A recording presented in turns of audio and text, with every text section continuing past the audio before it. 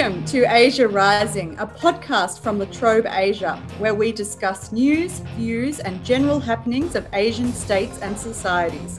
I'm your host, Beck Strading, the Executive Director of La Trobe Asia. Over the past 5 years, India and Australia's bilateral relations appear to be deepening. As a response to rising regional contestation, India and Australia have expanded defence cooperation activities, including through the development of initiatives such as the Quadrilateral Security Dialogue, also known as the Quad. It was also recently announced, after years of speculation, that India has invited Australia to the Maritime Malabar exercises, taken by many as a sign of deepening cooperation among the Quad countries. Yet there are differences in strategic outlook and trade relations among these states that do remain. So here with me to discuss the bilateral relations between Australia and India and the broader strategic picture of the Indo-Pacific is Rajeswari Pillai Rajagopalan, who is a distinguished fellow and the head of the Nuclear and Space Policy Initiative at the Observer Research Foundation in New Delhi, India. Welcome, Raji. It's terrific to have you on the podcast. Thank you so much, Beck. It's an absolute pleasure being here and being part of this conversation. Thank you. Now, I should note that this is being brought to you in collaboration with the Australia-India Institute as part of Australia-India Week. And just before we came on the air before, Raji and I were talking about how the last time we saw each other was in New Delhi in January this year, which seems like such an amazingly long time ago. But Absolutely. It is terrific to have you with us. Thank you. So I'll just begin by starting with the observation that Australia and India are Indo-Pacific regional powers, and they both face challenges in managing relations, particularly with an increasingly assertive China. And 2020 has been a rocky year for China-Australia relations, but unlike India, of course, Australia doesn't have to worry about a land border with China. So my first question, it really gets to the heart of relations between India and China. How have they been going throughout this pandemic? And has the border dispute between these two countries, has it damaged relations more generally? Thank you. I think that's a terrific question to start because I think both India and Australia have been at the receiving end of this Chinese aggressive behavior, whether it is on land border or on trade front and so on and so forth, the coercive behavior that China has exhibited. So when it comes to India in particular, for close to 5 decades, India and China took pride in the fact that there has been no fatalities or even casualties on the line of actual control, which is the de facto border between India and China. And there was a certain amount of peace and stability that prevailed on the border, despite the occasional flare-ups from time to time. Even the Doklam conflict that erupted in 2017 did not result in any casualty. But I think it's now 5 months since the Indian and Chinese military forces clashed at Galwan in Ladakh on the western sector of the Sino-Indian border, including the killing of the 20 Indian soldiers, an unconfirmed number of forces on the Chinese side as well. And there have been several records that have been sort of broken. Shots have been fired in the last few weeks, which again have not happened for several decades. Therefore, I would say that it is very difficult to imagine that it'll be business as usual after the current Galwan clash, in a sense. I think it's going to be very difficult to go back to as if nothing happened. But I think one big shift that I see, there has always been the public opinion has not been particularly soft towards China. But the biggest shift that I see is the elite perception of China today. The elite perception has moved to somewhat harsher towards China. For instance, some of the folks who have held highest positions with regard to China, the former Ambassador Gautam Bambawale, who has spoken very harshly about China to say that things are not where it should have been, and this is a serious moment in India-China relations. He's even talked about operationalizing Quad, partnership with like-minded countries in undertaking military operations and so forth. partnership with like-minded countries across the Indo-Pacific is gaining greater traction in current times. Ambassador Shivashankar Menon, who was a former foreign secretary as well as the national security advisor, again has spoken in very similar terms. But to me, the most surprising person has been the former secretary, foreign secretary, Vijay Gokhale, who in fact facilitated the Wuhan summit, has now been writing several columns. He has spoken in very harsh terms about China, saying that it is a very different beast that you're dealing with, and we need to get very serious about it. And in fact, calling for, again, like-minded partners to come together. And public anger, of course, has been fairly strong, very, very antagonistic. And in fact, a recent survey actually talked about where they asked, for instance, what do you think of China's action vis-a-vis India? Almost 51% said that they befit that of an enemy nation. Only about 35% said it is more of a posturing, and so on and so forth. How do you view China?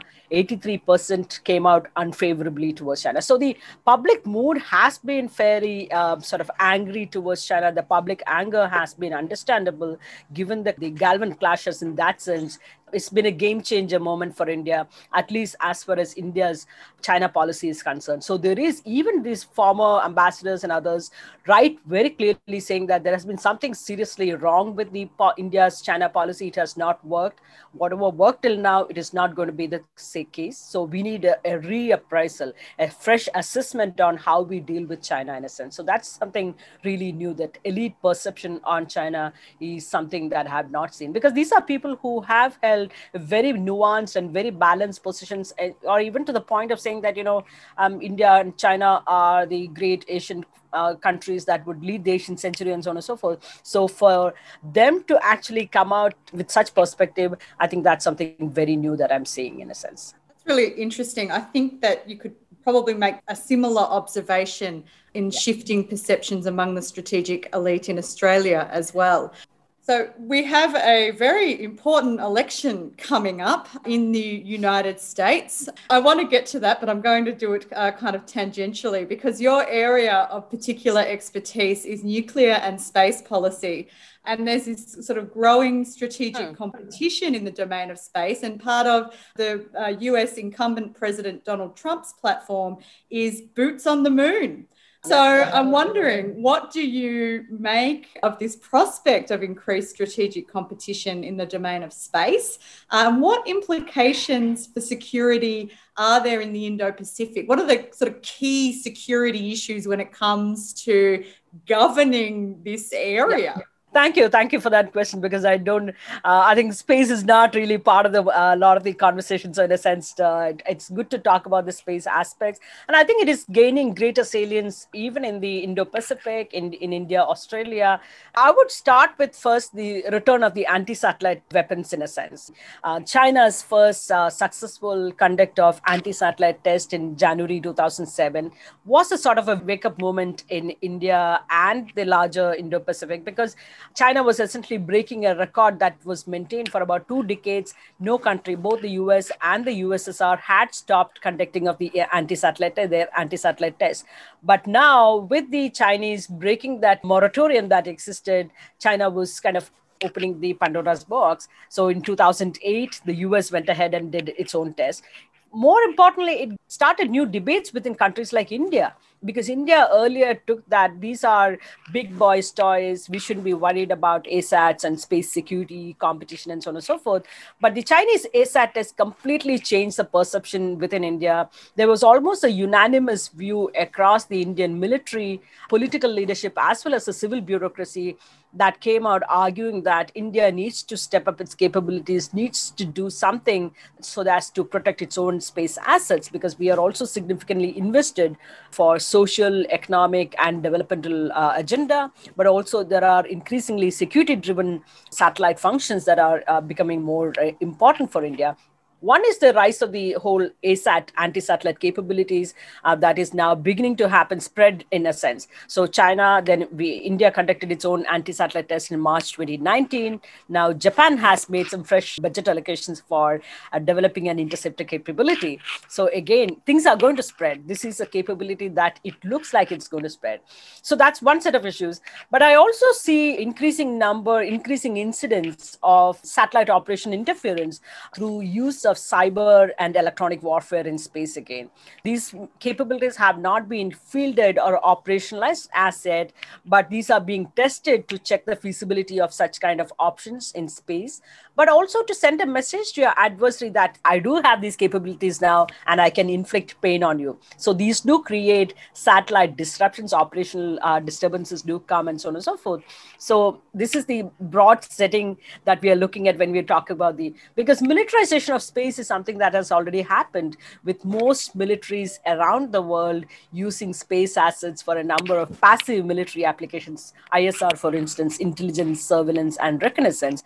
But the early trend towards space weaponization is more worrying, and that is something that is gaining greater momentum, one, because of the US and China rivalry that has gone up several notches in the last few months and years, and even US Russia relations are not particularly in a great place, so again giving way to more of security challenges in the space domain.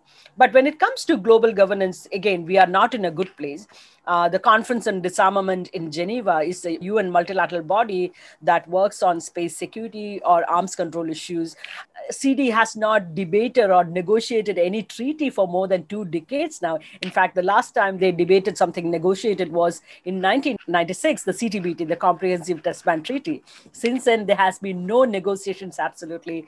So we are in a bad place as far as the global governance is concerned, because there exist 2 schools of thought. China and Russia, for instance, believe that you need to have legally binding measures as a way of finding solutions to some of the space security challenges, whereas the US and the Western group of countries have believed that right now is not the political climate for entering into legally binding mechanisms or treaties and so on and so forth. And therefore, what we need is transparency and confidence building measures, TCBMs, at least to build up the confidence, trust in each other, to work.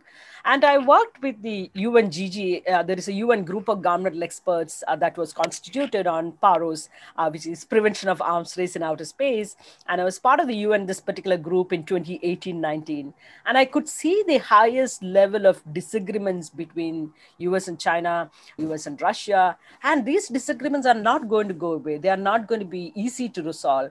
But at the same time, meantime, you have serious security threats that are coming up. Space is already crowded, congested, and with the increasing geopolitical competition, space is also becoming contested. So unless we take effective steps, develop rules of the road, space will become unusable in a sense. The usable areas in space, the orbits are limited in nature. So once again, there is a reiteration of the need for rules of the road. But I think it's going to be a really long and hard time before we actually get to build some consensus and develop certain rules of the road, whether as a confidence building measure or something more binding and sort of an instrument. So it's going to be a hard time. And I don't see the immediate political climate sort of a giving way for any major breakthrough when it comes to global governance. That's fascinating. I mean, it seems like such an important issue, not just in the future, but right now. Just on this issue of the US election coming up, do you think that people in India, whether it's the general public or whether it's the strategic elite, have a preference over whether Donald Trump is re-elected or whether Joe Biden becomes the next US president? And if so, what do you think the general feeling is? I think India has come to have quite a favorable approach, both with a Republican and a Democratic administration. There has been a bipartisan support towards India in a sense. But traditionally or historically, when you look at it, I think India generally fared well under a Republican administration. They have always had somehow worked out better relations with India in a sense. In the recent times, when you look at it, for instance, when Bill Clinton was the president, you had a very, very different approach where he looked at China as a strategic partner and so on and so forth. Right after that, you had President George Bush. Even before coming into office, he talked about as to how India and Japan are the strongest pillars in this Asian century. And he looked at China as a strategic competitor. So in a sense, so there traditionally existed that distinction between a Republican and a Democratic administration, and the Republicans have generally favored better relations with India, stronger ties with India. They actually went out of the way to open doors for India. And the US-India nuclear deal couldn't have happened under a Democratic administration for sure. In 2005, the Bush administration and the Vajpayee government in India signed the US-India nuclear deal. Even if the Democratic administration has been very favorable to India, they wouldn't have gone that extra step in making sure that a US-India nuclear deal is done. And a nuclear deal, even though it's a bilateral agreement, it opened doors for India, ability to do business, nuclear commerce with the rest of the world and so on and so forth. That's how India and Australia now, the uranium sale, for instance, happened precisely because of the US-India nuclear deal and the energy waiver that came about later. That is the Nuclear Suppliers Group waiver that was extended to India. So I think the relations have generally fared well with the Republican. But having said that, I think we will be, quite comfortable working with the Biden administration, even though Modi government has invested quite a good deal in with the Trump administration so far in the last 4 years, with several Trump making a trip to India and Modi going several times, having those meetings and even those rallies and so on and so forth. There has been quite a bit of investment, but I think a Biden administration has also an important agenda in pursuing closer relationship and that of a strong, stable, prosperous Indo-Pacific for which we all need to work together. And I think the China factor, both Trump and Biden have been pushing to see who is more harsh on China, who has the more hardline policy on China. So in a sense, the China factor will keep India and the US together in a much more stronger fashion, even under the Biden administration. So fairly bipartisan issue in a sense, both in India and the US. Chinese are helping us a great deal in a sense. I see. It's interesting because, the Trump administration is not your usual kind of Republican administration. So I would just add a line to say that, the Trump administration has generally been seen as a very transactional person and, he doesn't have this long-term strategic thinking and so on and so forth. But I would still say that I think the manner in which he has dealt with India, I think is slightly strategic in nature, because if he was going to go in a very purely transactional manner, I think the US-India relations would have hit the rock bottom because there are problems on the economic front and so on and so forth. Bilateral relations would have suffered a great deal. In that sense, I think he had that slightly larger perspective. The China factor, again, became something more dominating in his view of India as well, I think. Well, we are here celebrating Australia-India Week, so let's turn our attention to the Australia-India relationship. Well, it seems to me that there have been attempts in the past to develop economic relations. It seems like the deepening of the relations that I talked about in the introduction has largely been focused in the areas of defence and security, and that might relate to the China factor that you were talking about in your previous answer. Often this bilateral relationship is sort of described as one of unfulfilled potential. So what's your views on the potential for Australia and India in terms of strengthening bilateral ties? Are there strategic interests aligned? Is it really about China? Or do they continue to have some different views on issues of, say, economic development or other areas? You are right. Increasingly, the conversations are led by the strategic convergence between the two sides than purely in the economic domain. And I think as the threat from the China factor becomes more and more prominent in the Indo-Pacific conversations between India and Australia, I would believe that New Delhi and Canberra would find more innovative ways to work together in first and foremost shaping a stable Asian strategic order. And I think they are already working in several different multilaterals, whether it is a Quad or several other trilaterals and so on and so forth. These have shown several promising signs. There have been upgradation of the Quad to ministerial level talks, for instance. I think that's a very clear indication that how invested each of the partners in this are. There are also the bilateral relations have grown immensely over the last 4 or 5 years that I look at it in a sense. The official Australia has been so positive about the direction of the relations between the two countries. whether it is the statement from Australian Prime Minister Morrison, the virtual summit that the two sides had, the signing of various agreements, or even the Foreign Minister Mary Spain's statements. As the competition intensifies, Australia and India have shared interests in ensuring peaceful development of an open Indo-Pacific, prosperous, inclusive Indo-Pacific region. These aspects are becoming more dominant. The security-driven factors are becoming more driven. And I think both have clear economic and strategic stakes in keeping the region safe, secure and prosperous, because we both are invested and the two maritime spaces need to be kept open and free in a sense. It is just not a rhetoric, but I think there is so much substantial stake for both countries to keep this region safe. And I think geography will compel both the countries to talk to each other, cooperate with each other more, especially because there is so much economic stake as well. So economic may not be the significant driver, but I think security driven factors, but I think they have also economic stakes. I think the two countries are also conscious of the fact that their own individual capacities, the military capacities to deal with the China problem is not sufficient to address on its own. But at the same time, when they come together in a bilateral or a trilateral or a quadrilateral forum, they have so much more to benefit from each other. There is so much more they can attain together and so on and so forth. That's something that you will see greater traction in the coming years. Now that we have even signed some sort of a logistics service agreement between India and Australia, this would also facilitate greater military to military cooperation. Already, the two countries have been taking part in a number of bilateral and multinational military exercises, including Kakadu, Ausindex, and Black Carolina, and so on and so forth. But I think there is also going to be broader maritime conversation between the two sides, whether it is maritime security, freedom of navigation, open seas, maritime domain awareness.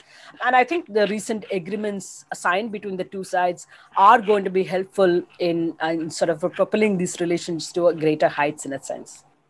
So in terms of looking to the future, I mean, what are some of the practical steps that India and Australia can take to further strengthen bilateral cooperation within this sort of regional Indo-Pacific context? Recently, ORF partnered with the ASPI, the Australian Strategic Policy Institute, and we released a report just a couple of weeks ago looking at critical technology, for instance, critical technology and what are the kind of opportunities in the larger Indo-Pacific context, but also specifically in the bilateral context. For instance, we looked at data protections and cyber issues, artificial intelligence, quantum technologies, space, of course, and how this can actually channel conversations between the two sides. In some of the areas, maybe the conversations have not really been that much, but I think we still have an opportunity to explore. Maybe within the space domain, I think there has not been as much of a conversation between the two sides on a bilateral basis. But again, this does offer opportunities for the two sides to explore. But of course, the cyber and some of the other technology domains have become already critical. For instance, one of the recent agreements signed was in the domain of cyber technologies. Within the broader spectrum of critical technologies, there are several different opportunities that are going to be looked at in the coming days. Second is, of course, the Global Supply Chain Initiative. And I think that especially in the COVID world, depending on one single source and how much of a vulnerability that poses to countries like India, Japan, Australia, and each one of us, how vulnerable we become because we have that single country dependency in a sense. And I think that has led to some conscious decisions in each of our capitals between India and Australia as well. This has been an important part of it. In a sense, global supply chain resilience is a strategic move, but I think based on a very conscious decision to move away from China and create opportunities elsewhere. So I think that's something that would gain even greater salience in the coming years, in a sense. My third point would be to have regular political and strategic dialogue and coordinated positions on a number of critical developments in the region. And I think this has happened, for instance, between India and Japan, India and the US, and some of these issues have been coming up. But I think this is something for India and Australia to think about, how to come out with coordinated positions on whether it is on maritime security issues, South China Sea issue, and other issues, China's increasing foray into the Indian Ocean, and even other maritime spaces. I think these need to be done if we have to be able to create more traction in actual policy making, in a sense. The fourth set of issue where I look at it, which is somewhat complicated but doable, is intelligence collaboration between the two sides. I say it is complicated because Australia is part of the Five Eyes nation arrangement, and therefore there might be certain limitations. But I think this can be explored further to see if there is a way of talking to each other on a more practical basis. Because, for instance, India and the US have signed a number of foundational agreements, defense foundational agreements, for instance. In fact, the last of the defense foundational agreements are being signed as we speak today at the US-India 2+2 strategic dialogue. Signing some of those agreements do open up because they then open up the possibility of sharing classified information on a real-time basis and so on and so forth. So this is something I would say worth exploring. It's not happening. It is going to be complicated, but I think worth exploring in a sense. My final point is maritime domain awareness, given that we are both the maritime nations and how we need to be constantly aware of what's happening on the waters, the maritime spaces. I think I would say maritime domain awareness need to be pursued by both countries. Well, that's a very comprehensive sweep of potential policies for deepening India-Australia relations. Now, Raji, we share a common interest in improving the representation of women in international relations and international security discussions. And I'm a follower of yours on social media, and you regularly call out MANLs, which is panels that only feature men. And it's quite staggering how many there are out there in this space. So what do we need to be doing better in terms of increasing representation of women in international relations more generally, but particularly across Asia? Absolutely. No, that's a great question, because I think this is something you and I are passionately working towards in that sense to, increase representation, have a balanced panels and so on and so forth. This is going to be a long and hard road ahead. There is no easy answer to this. Even though there has been some big change in the field of IR and security studies since I entered the stream in early 90s, there are still some big challenges also. And the density of women is growing at one level. Much younger women are entering the field. But when you look at the number of women at leadership levels or managerial roles or mentoring and supervisory roles, whether it is in think tanks or in other spaces, they represent a very small percentage. While women make a sizable number in think tanks and policy world, their upward mobility in terms of getting into senior positions and management roles continues to remain a serious issue. And I think this comes from the fact that women are not promoted in a more equitable fashion. And I think that's possibly one big reason as to why this imbalance, in a sense, continues to be a case. The women and their work continue to be disregarded, continue to be ignored for panel discussions, for instance, or conferences, webinars. And I think that's one part of the reason as to why women do not enjoy the same upward mobility as well. So in a sense, it's a cyclical process. Lack of opportunity for women comes from the fact that your work is ignored, so you doesn't get really highlighted, showcased in a sense, and that leads to this particular problem. As far as solutions are concerned, I think there are very gradual improvement taking place, but I don't believe that we can expect dramatic changes to happen in this domain. But I think we need to keep pushing this idea. And I think talking about these issues itself, I think it's a good thing because they do create greater awareness. This is not going to be done overnight. So I would say we need to carry on with the fight, call out manners, talk to organizers, reason out with them.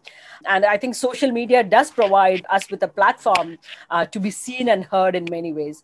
And I think there is also the need to have more number of women in senior positions, because essentially at the end of the day, right now what you're seeing is men organizing most of these panel discussions, conferences, and so on and so forth. And they call out their peers, their friends who are part of their network. They don't make that effort to step out, bring in new faces, new perspectives. Therefore, we need to have more women in leadership senior positions who can then expand the kind of network of people who are part of these kind of conversations and so on and so forth. I would simply say it's a long battle. There is no easy solution when it comes to dealing with this particular issue. And I think we could run a whole webinar on that topic. And we just might in the new year, but I think we have some time for Q&A. So our first question comes from John Webb. The question was really about the potential for more initiatives for soft diplomacy to kind of balance out the extensive initiatives in hard diplomacy around military assets, physical security, maritime security. Do you see opportunities for that to strengthen and really diversify the Australia-India relationship? Thank you, John. I think that's a great question. And I think surely maritime security, the Indo-Pacific security have been at the forefront, at least in recent years, in terms of relations between India and Australia. I think the softer aspect of diplomacy has also been a long-term agenda on both sides. For instance, the number of Indians who travel to Australia and looking at Australia as a destination for higher education, I think that's a softer aspect of diplomacy that may have been forgotten in recent times.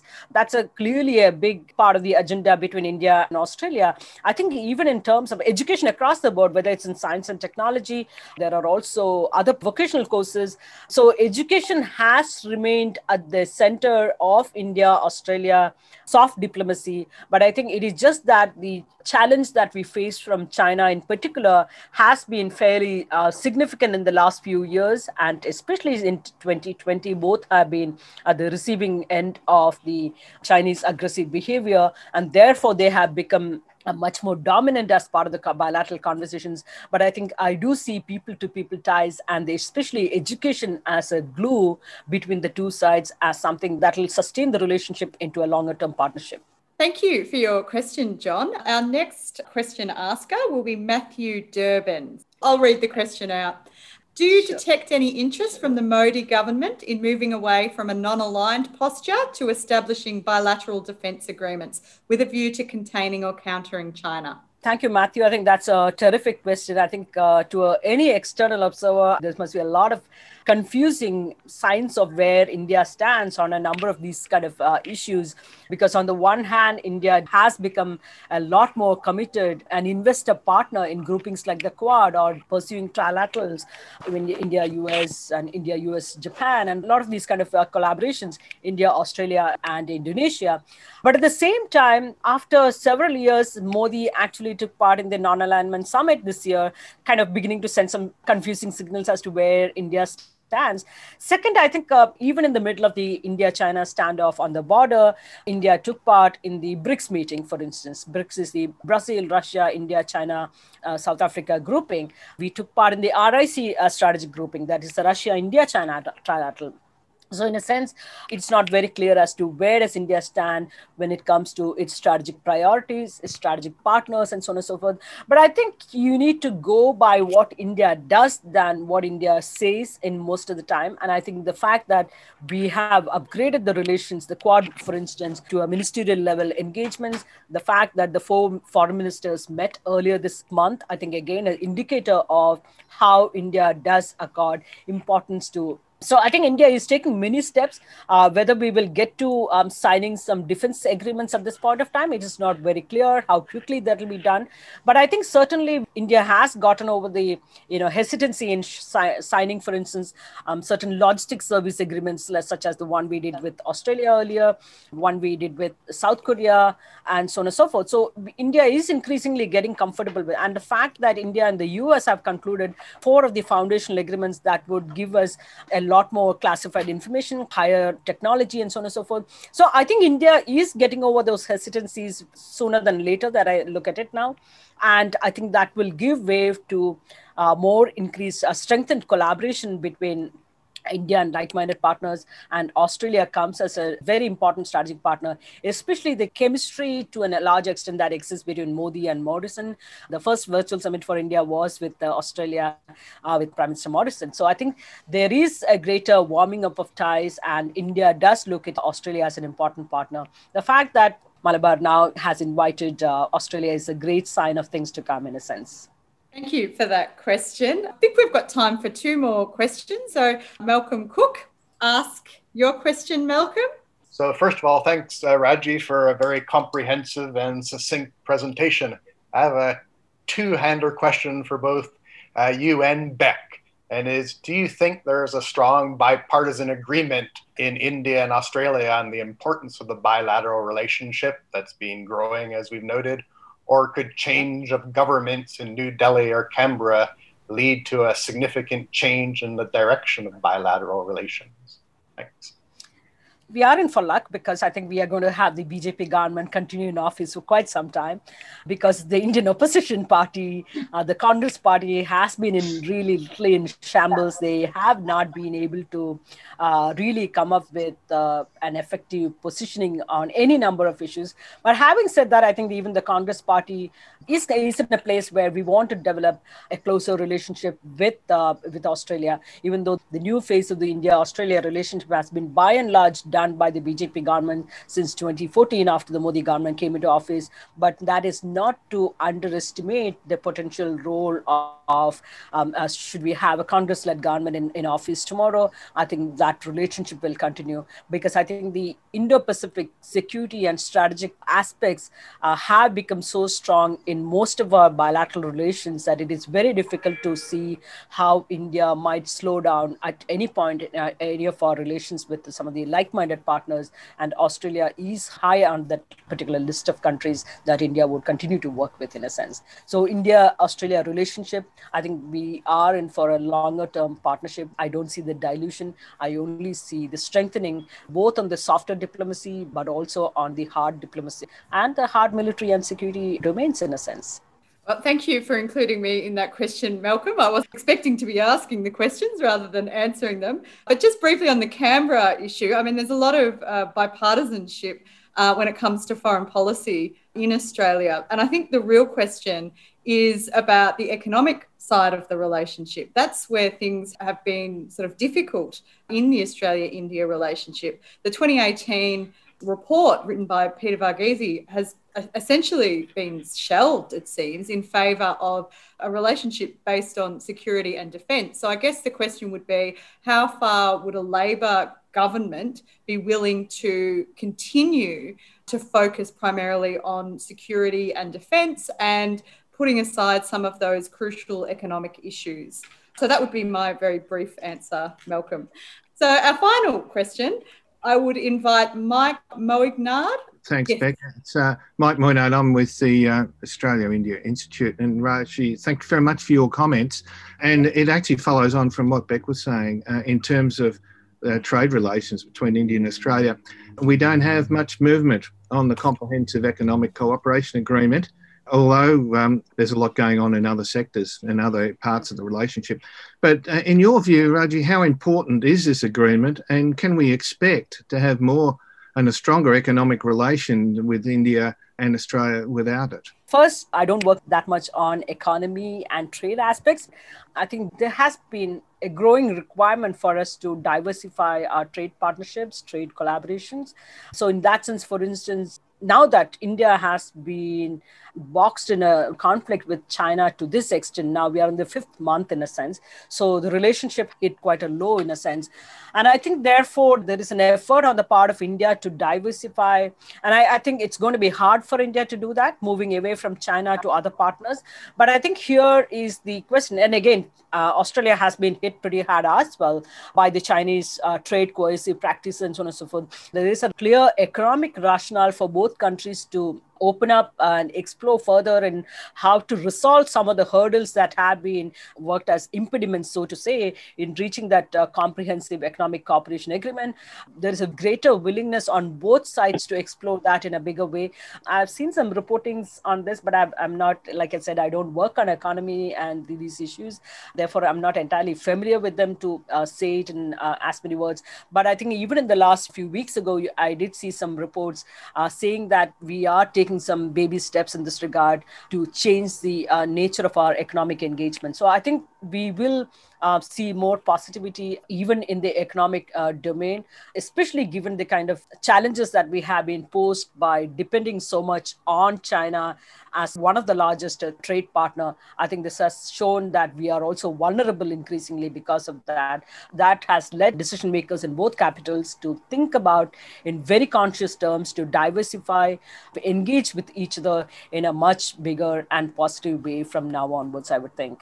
Well, thank you for that question, Mark. I think that's a good place to end. And of course, thank you, Raji, for providing your insights. Thank you so much, Beck. It's been really fascinating conversation. And thank you to all the audience, the questions that I really enjoyed again. You've been listening to Asia Rising, the podcast from La Trobe Asia.